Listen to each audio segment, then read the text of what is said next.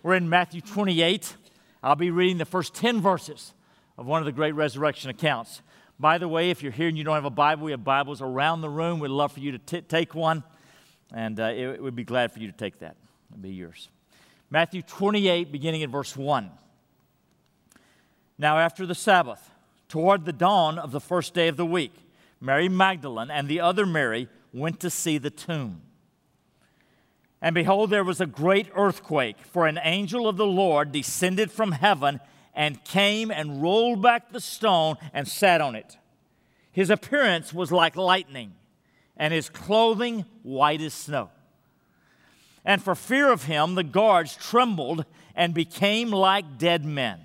But the angel said to the women, "Do not be afraid, for I know that you seek Jesus who was crucified. He is not here, for he has risen, as he said. Come see the place where he lay. Then go quickly and tell his disciples that he has risen from the dead. And behold, he is going before you to Galilee. There you will see him." "See, I have told you." So they departed quickly from the tomb with fear and great joy, and ran to tell his disciples. And behold, Jesus met them and said, "Greetings." And they came up and took hold of his feet and worshiped him. Then Jesus said to them, "Do not be afraid. Go and tell my brothers to go to Galilee, and there they will see me." This is God's holy word. Please be seated. In our passage, there are two great lines of evidence for the resurrection that are talked about, that are assumed. Both the empty tomb and the resurrection appearances of Jesus. First of all, the empty tomb. Basically, the tomb is empty. It's empty indefinitely after. It's empty forever after that. And so what explains that? What happened to the body of Jesus? You have two basic choices. Either his friends and followers took him, or his enemies and opponents took the body. If his followers took the body, then that would assume that these defeated, discouraged, fear-filled disciples overcame a Roman guard, stole the body, and then told the world that he had risen from the dead, and they lived the rest of their lives for what they knew was a lie. Many of them gave their lives for it. Is that credible? Hardly. Did his enemies take the body, move it somehow? Well, if so, as soon as the disciples on the third day began telling everybody that Jesus had risen from the dead, all they had to do was go and get the body that they had moved, parade it up and down the main street of Jerusalem, and kill out this Christianity in a heartbeat. That's not credible either. There is no good explanation for the empty tomb, the continuing empty tomb, except that Jesus Christ rose from the dead and his body wasn't there. The empty tomb. But secondly, our passage makes some note of the fact that people see Jesus. In fact, 3 times in our short passage, there's reference to the eyewitness appearances of Jesus. The angel tells the women, "Go tell the disciples, go to Galilee, there they will see him face to face." Then Jesus interrupts the women headed there, and they see him right then and there. And then he tells the women, "You go tell my brothers, meet me in Galilee, there they will see me." They will see the eyewitness appearances of Jesus. Now, for 40 days, Jesus spent time with his disciples, and hundreds of people saw him, and their lives were never the same again. You know, our entire court system is based largely on eyewitness testimony, eyewitness evidence. And there were hundreds of people in that world at that time where the disciples were saying, "We have seen Jesus alive from the dead." You know, it's interesting that in the first century, at the time of Christ, because of the great longings of the Jewish people, there were a number of people claiming to be Israel's Messiah, the Savior of the people. We're going to overthrow Rome. Dozens and dozens. Every single time someone was claiming to be the Messiah, whenever the leader would die or be killed, this is what would happen. The leader, the followers would disperse, never to be heard from again. And the movement would die out quickly. Except on one occasion when Jesus died. the movement began to spread and spread throughout the entire Roman Empire, and it took over the empire. And the gospel of Jesus Christ is still spreading today. Why was there such a difference? Because the leader of that movement died, and he didn't stay dead. Because the grave couldn't hold him. It just couldn't hold him. And so people saw him with their own eyes and were never the same again. These are two classic lines of evidence, and books are written on them. The tomb of Jesus was empty, and there's no good explanation. And then many, many people saw him with their own eyes and were completely changed. Now, those are the classic evidences in our passage. But for me, the reason, perhaps the main reason for me, I need the historical evidences, but above that, I cannot get over the person of Jesus. I read the Gospels. I read the New Testament. And Jesus is unlike anybody else in history that we know of. Anybody else in history. The life that he lived, his teachings, which were almost otherworldly, his miracles that he did, his courage, his fearlessness, his tenderness, his fierceness, his humility, his compassion. I mean, there's no one like Jesus. As somebody put it, it would take a Jesus to invent a Jesus. Now, if Jesus is not who he says he was, the Lord God who came to this planet as a man to die on our cross, if he was not that, then what is your option? The only tenable option at all is that he was a great religious teacher. And so that is the default position to intellects of our day and scholars. Well, he must have been a great religious leader. But the problem with that is that really doesn't work. Because Jesus made claims that only God would make. He made claims like this: I can forgive your sins. Not when you sin against me, but when you sin against each other, I forgive your sins. I am the judge of the living and the dead. If you have seen me, you have seen God the Father. I mean, he talks in a way that nobody ever talks. Except from time to time, there might be somebody in our day that goes around saying, I'm Jesus or I am God. And what do we think about that person? We know that there's something deeply disturbed mentally, that they are as crazy as a bedbug and not a sane person. But with Jesus, is that really an option? That he was completely insane? No, it is not. And that is your only other option. Jesus made claims that no other great religious teacher made. He made claims to be none other than God who came in the flesh. I am a follower of Jesus, largely because I cannot get over the person of Jesus. About a couple of weeks ago, Gail and I saw an unusual movie, very intense movie. It doesn't have a lot of play, even though it is directed by Martin Scorsese, the famous director, some circles, infamous director. For 20 years, he has had in his heart to make a movie based on a novel written by a Japanese Christian writer, Shasuke Endo. But he couldn't get funding, which surprises me. Really, Martin Scorsese couldn't get funding for this. But apparently folks thought it wouldn't sell, and it's not selling. The movie stars Liam Neeson and Andrew Garfield. Andrew Garfield was the man who played in Hacksaw Ridge, that powerful movie. The movie Silence, based on the novel, is based on a true story of actual events that happened in the 1500s and the 1600s when Jesuit missionaries started going to Japan, reaching tons of people. But there came a backlash from the powerful leaders in Japan, and some of the worst persecution and worst martyrdom in history occurred with those Jesuit missionaries. The movie is intense. Well, here's the point of my story. The lead actor is Andrew Garfield, who's becoming a star.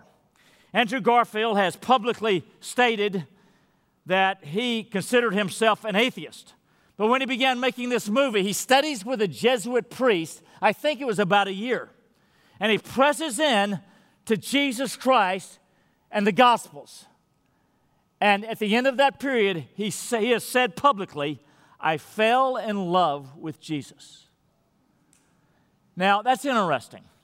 And I debated internally somewhat, should I share that story? Because in 2 weeks, he might do something horrible, and you might think, well, I thought our pastor said he was a Christian. Well, I haven't said that, because he hasn't said that. He has not said, I am now a Christian. What he has said was that he studied with his Jesuit priest about Jesus, and he said, quote, I fell in love with Jesus. And maybe he's on the way. Maybe he's there. I don't know. But I fell in love with Jesus. I get that. When you give an honest look at the person of Jesus, I cannot get over him. I've got a challenge for you. Read through the Gospels. Do it a chapter a day. Start with Matthew 1. Go through Matthew, Luke, Matthew, Mark, Luke, and John. It'll take you about 3 months, maybe 10 minutes a day. Read through the Gospels and ask God to reveal Jesus to you.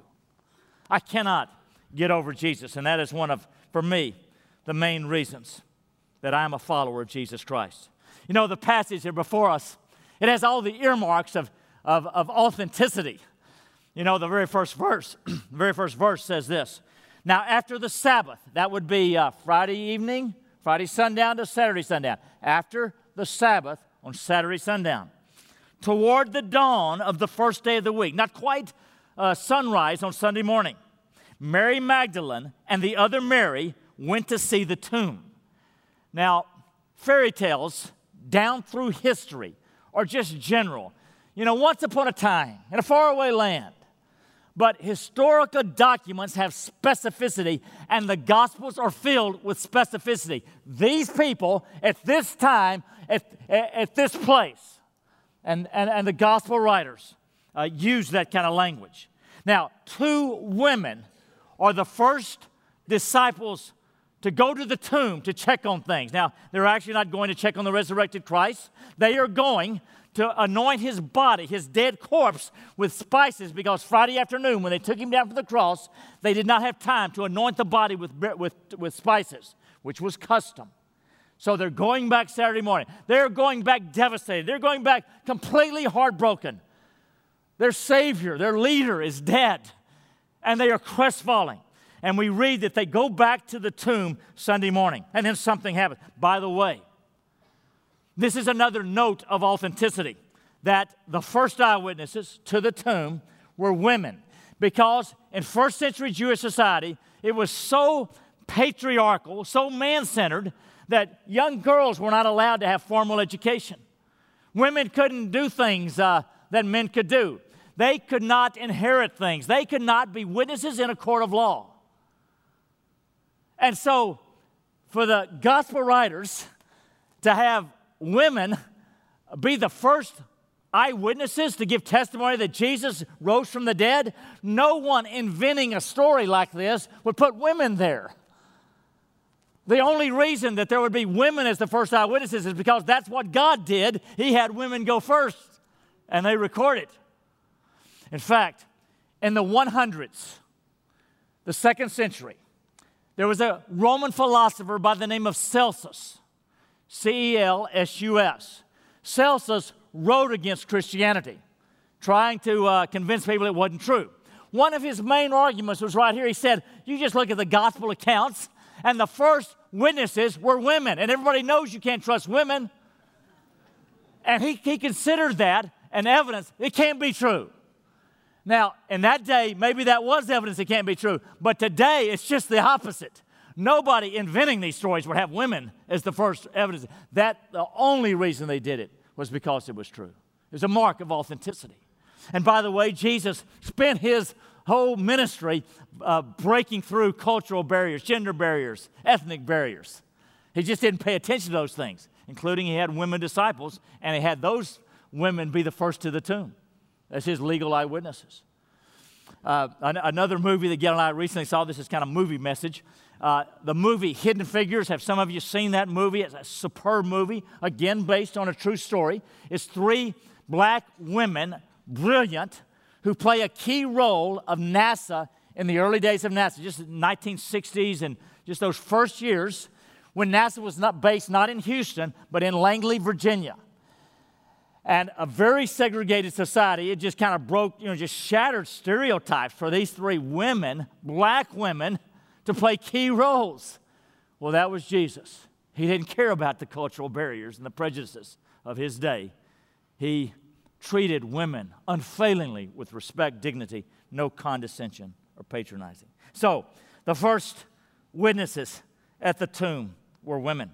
Now, consider one of those women was Mary Magdalene. That'd be another mark if you're making this account up, because she had been a prostitute, as the Gospels tell us. I mean, can you think about Mary Magdalene, who lived her life, had to be covered over with guilt and shame in that Jewish society?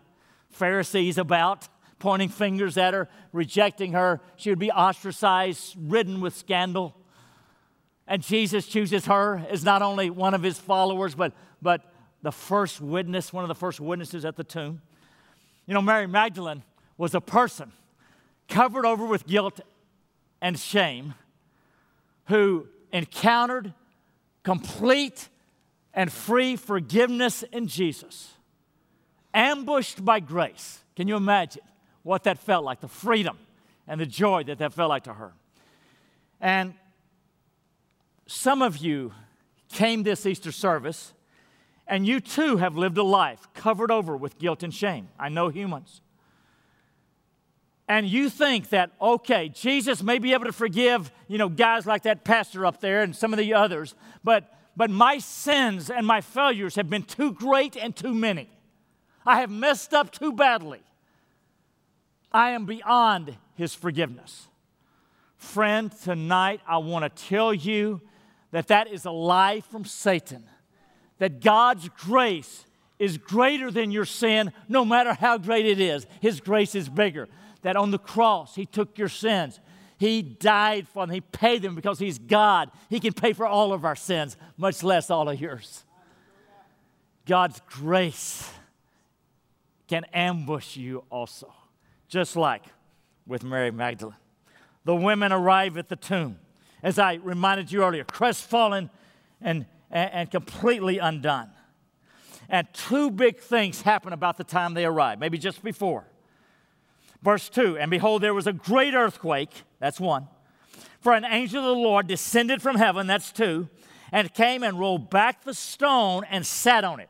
You're not going to imagine that angel pushing back that huge stone and sitting on it like a champion.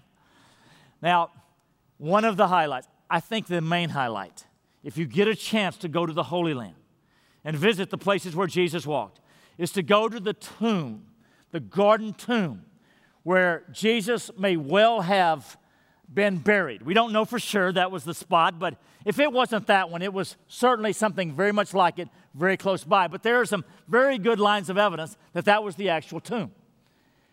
Now, if you go there, you will have to duck, unless you're really short. I kind of duck about like this to walk in that doorway, and then you're in kind of a small little cave area, maybe a little bit bigger than that drum set. And there are two places for two bodies in kind of an interior chamber. And that stone would be about this high to cover the hole. It would be about 6 inches thick, and it would be about this wide. It would weigh so much, and that angel could come and just roll it away. He did not roll it away to let Jesus out, but to let the women in, to see the tomb was empty. Jesus didn't need somebody to move that tomb. The grave couldn't hold him. But the angel moves the tomb so that the women can go in there and see for themselves Jesus isn't there. He's risen. He's alive from the dead. There's a group of Roman guards there because the religious leaders of Israel knew that Jesus was saying, I'm going to be killed, I'm going to be executed, and on the third day I'm going to rise from the dead. And so they go to Pilate and say, look, that imposter said this was going to happen, so you got to put a guard so his disciples don't come and steal the body. So there's a Roman guard there, tough, hardened, seasoned soldiers. Can you imagine those guards when the earthquake happened, getting their attention, and then this dazzling white angel just comes down and moves that. Can you imagine their eyes? Well, verse 4 says that the guard trembled. They were scared to death. Just what's going on? The angel, ignoring the guard, speaks to the two women, the two Marys. And in verse 7, or verse 5, says to them, do not be afraid. The first thing right off the bat, which is so like God all through the Bible, don't be afraid. Do not be afraid. Anytime an angel or God says to somebody, do not be afraid, you can bet that they're scared to death. And they really need the comfort, the assurance, don't be afraid. And that's the first thing that the angel says, do not be afraid. And then he goes on, for I know that you seek Jesus who was crucified.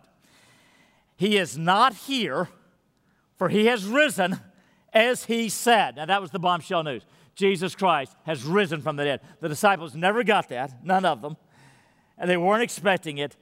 He's risen, just as he said. Come, see the place where he lay. And probably with hearts pounding, those women duck, and they go in there, and he's not there. And the realization that Jesus Christ has risen from the dead, is still alive, begins to seep into them. He's not here. I've had the opportunity to make a number of trips to Israel. I'll be going again next February. And the highlight is going to that Garden Tomb. Now, in a couple of weeks, I'm going to run a marathon. First one I've run in 21 years. 3 of our kids and I are going to run the Avenue of the Giants. The Avenue of the Giants in Northern California means the giant redwood trees.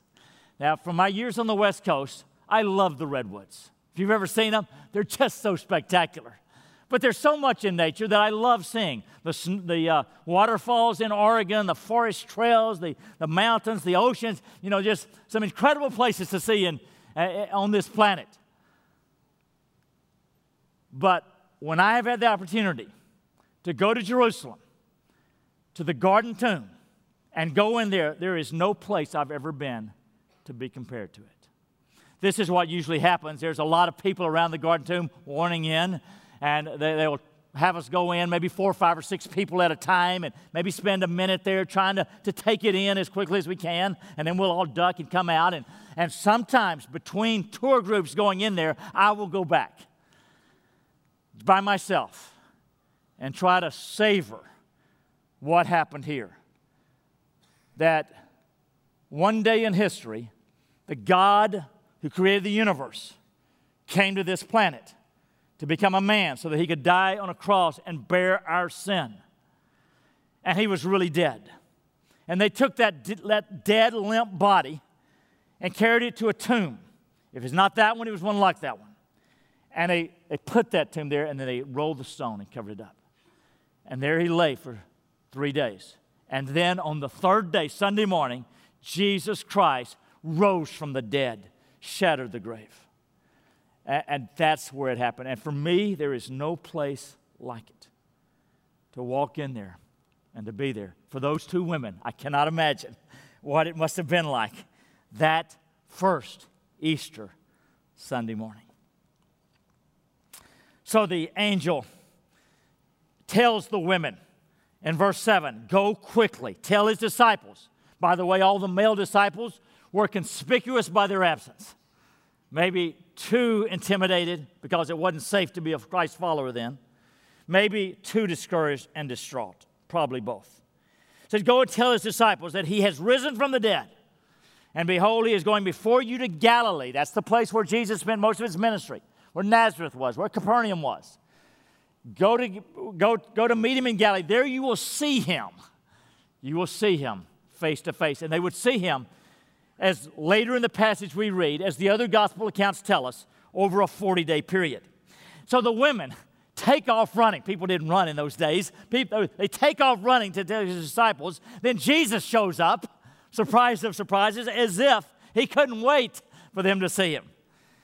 And in verse 8, or verse 9, and behold, Jesus met them and said, greetings, probably shalom. And they came up. Can you imagine what's going on in their hearts? They came up, recognizing it's Jesus, took hold of his feet and worshiped him. Prostrate at his feet. They worship him. You know, we don't worship great teachers. You only worship God. You don't worship great men. You only worship God. In the book of Acts, there's a story with the Apostle Paul who does some incredible miracles. And he does some healing miracles there. And the people are so taken by this that they think, man, this is one of our gods. And they go and start worshiping Paul. And he's horrified by it. And, you know, don't worship me. I'm a man just like you. You only worship God. Whenever in the Scriptures somebody makes a mistake and worships an angel or a man, they always reject that worship. But not Jesus. Worship on. Worship on, because he is no mere man. He is the God-man. A little bit later in that same passage, verse 16 and 17, they meet in Galilee. And behold, Jesus met them. Now, that's not it. Verse 16, now the 11 disciples went to Galilee, to the mountain to which Jesus had directed them. And when they saw him, they worshiped him. And he receives their worship. Can you imagine people worshiping a Plato or an Aristotle? Can you imagine them worshiping a great professor at Harvard or Yale or something? How ludicrous. But Jesus Christ could, with all humility and grace, receive their worship because he is none other than God incarnate, God in the flesh. They worship him. Back to the passage when Jesus, the women lay hold of him and worship him, he speaks to them again about eyewitness appearance. Verse 10, our final passage, do not be afraid, repeating the words of the angel. They still got fear in their hearts. In fact, they left running with, the Bible says, fear and great joy. This mixture that at times can come into our hearts. And he says to them right off, don't be afraid. If I am here, you don't have to have fear in your life. Now, church, that applies to you and me just as much. In fact, this whole chapter ends with Jesus declaring to the disciples and to all disciples for all time, I will be with you always to the end of the age. I will always be with you. If you're a Christ follower, you can never be apart from Jesus. He's right there with you. Now, my little granddaughter, one of them, was really scared of dogs. But if we pick her up, all that fear just dissipates. Know that Jesus Christ is right there beside you, holding you. And let your fear dissipate. Now, I'm talking about whatever you're most afraid of right now. We all have fears. It's part of human life to wrestle with fear. What's your biggest fear right now? Give it to Jesus. Hear the words of Jesus to you this Easter weekend. Do not be afraid, because Jesus Christ triumphed over death. Tell my disciples, do not be afraid. Go and tell my disciples, my brothers, to go to Galilee, and there they will see me. They will see me with their own eyes. They'll be completely transformed for the rest of their lives. Nothing like them. Friends, this is the resurrection of Jesus Christ. It's the gospel. That is the good news. It was the great news. He's not here. He's no longer in this tomb. He's risen. Go see him. Go see him. The Bible does not have religion. The Bible does not offer us churchianity. The Bible does not offer us work hard to earn this. The Bible offers us good news. God came to this planet, became a man, so that he could die on the cross. And when he died on that cross, that Friday morning, outside of Jerusalem, God took all of your sins, every last one of them, all of the sins of Mary Magdalene, all the folks there, down through history. He placed them on Jesus, and because Jesus is God, he could pay for every single one of them and offer you and me the gift of forgiveness. That's the gospel. It's grace. It's a free gift. What do you do with a free gift? How do you receive that? How do you become a Christ follower? Well, if later this week someone gives you a free gift, what will you do? Well, this is what you'll do. You'll stick your hands out and receive it and say thank you. That's exactly how you become a Christ follower. There is the free gift of God in Jesus Christ our Lord. Just open your hands and say thank you. Like a beggar receiving a free gift. Nothing you're bringing to the table. Jesus Christ did it all. And he offers you life and freedom forever. Now, friends, that's good news. That is too good to pass up. Now, Picture this when it comes to Mary Magdalene's, all of her sins being forgiven, all of your sins being forgiven. Some of you especially who feel like, man, my sins have been so many, I just don't know if that could work. Picture it as a bathtub filled with water, dirty water, and it's just dirty. No way you're getting in there. But you pull the plug, and all the dirty water goes down that drain. And just in my little picture, say that all the stain gets completely washed away also, and it's sparkling clean. Now, friends, that's what Jesus did with all of your sins. He is the drain plug. And all of your sins, when you put your trust in Him, wash down that drain. And you're left sparkling clean forever. Jesus is the drain plug for our guilt. He's not only the solution to all of our fears, including our biggest fears today, but He is the solution to our guilt and sin and shame. But you've got a decision to make, don't you? Do you receive Jesus? Will you receive Jesus or not? Now, some of you have done that, but others of you have never done that. You thought it was about being religious or working hard or something like that. It is not. It's a free gift. And now you know that. And this would be the time for your whole destiny to change by in your heart. Just breathe a prayer and say, Jesus, thank you for the gift of life. I receive it now. Now, many of us have done that, but some of us who have done that, our heart has grown cold and we've grown distant. Maybe we've gotten angry at God because life is so hard. Friend, I want to say to you, your Father still loves you incredibly, and it is time for you to come home to your Father in heaven. And you can do that tonight. You can do that tonight. You know, for me, I have made a decision that I will follow Jesus Christ the rest of my life because of His great love for me and because He died for my sins, because He's the Lord of glory, risen from the dead. That is the easiest decision to make. I will give my entire life to Him. And you must understand, particularly this Easter weekend, that the only death is living without Jesus. And the only real life is living within Him, fully surrendered to follow Him wherever. Do that if you've never done that before. Please stand with me. Friend, thank you so much for being here. I'm going to put two prayers up on the screens. The first one is for those of you who are not sure where you stand with God. Have I ever really trusted Christ as my Savior, or have I just had a dose of religion and churchianity?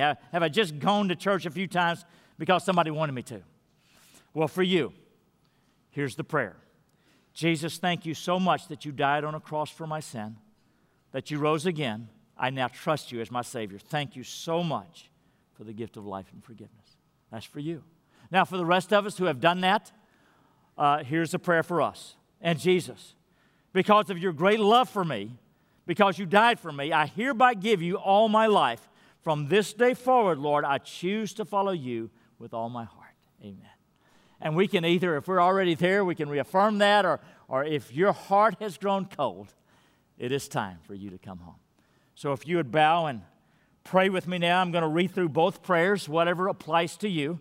Just breathe a prayer and say, yes, Lord, or say the words as I say them. Let's pray.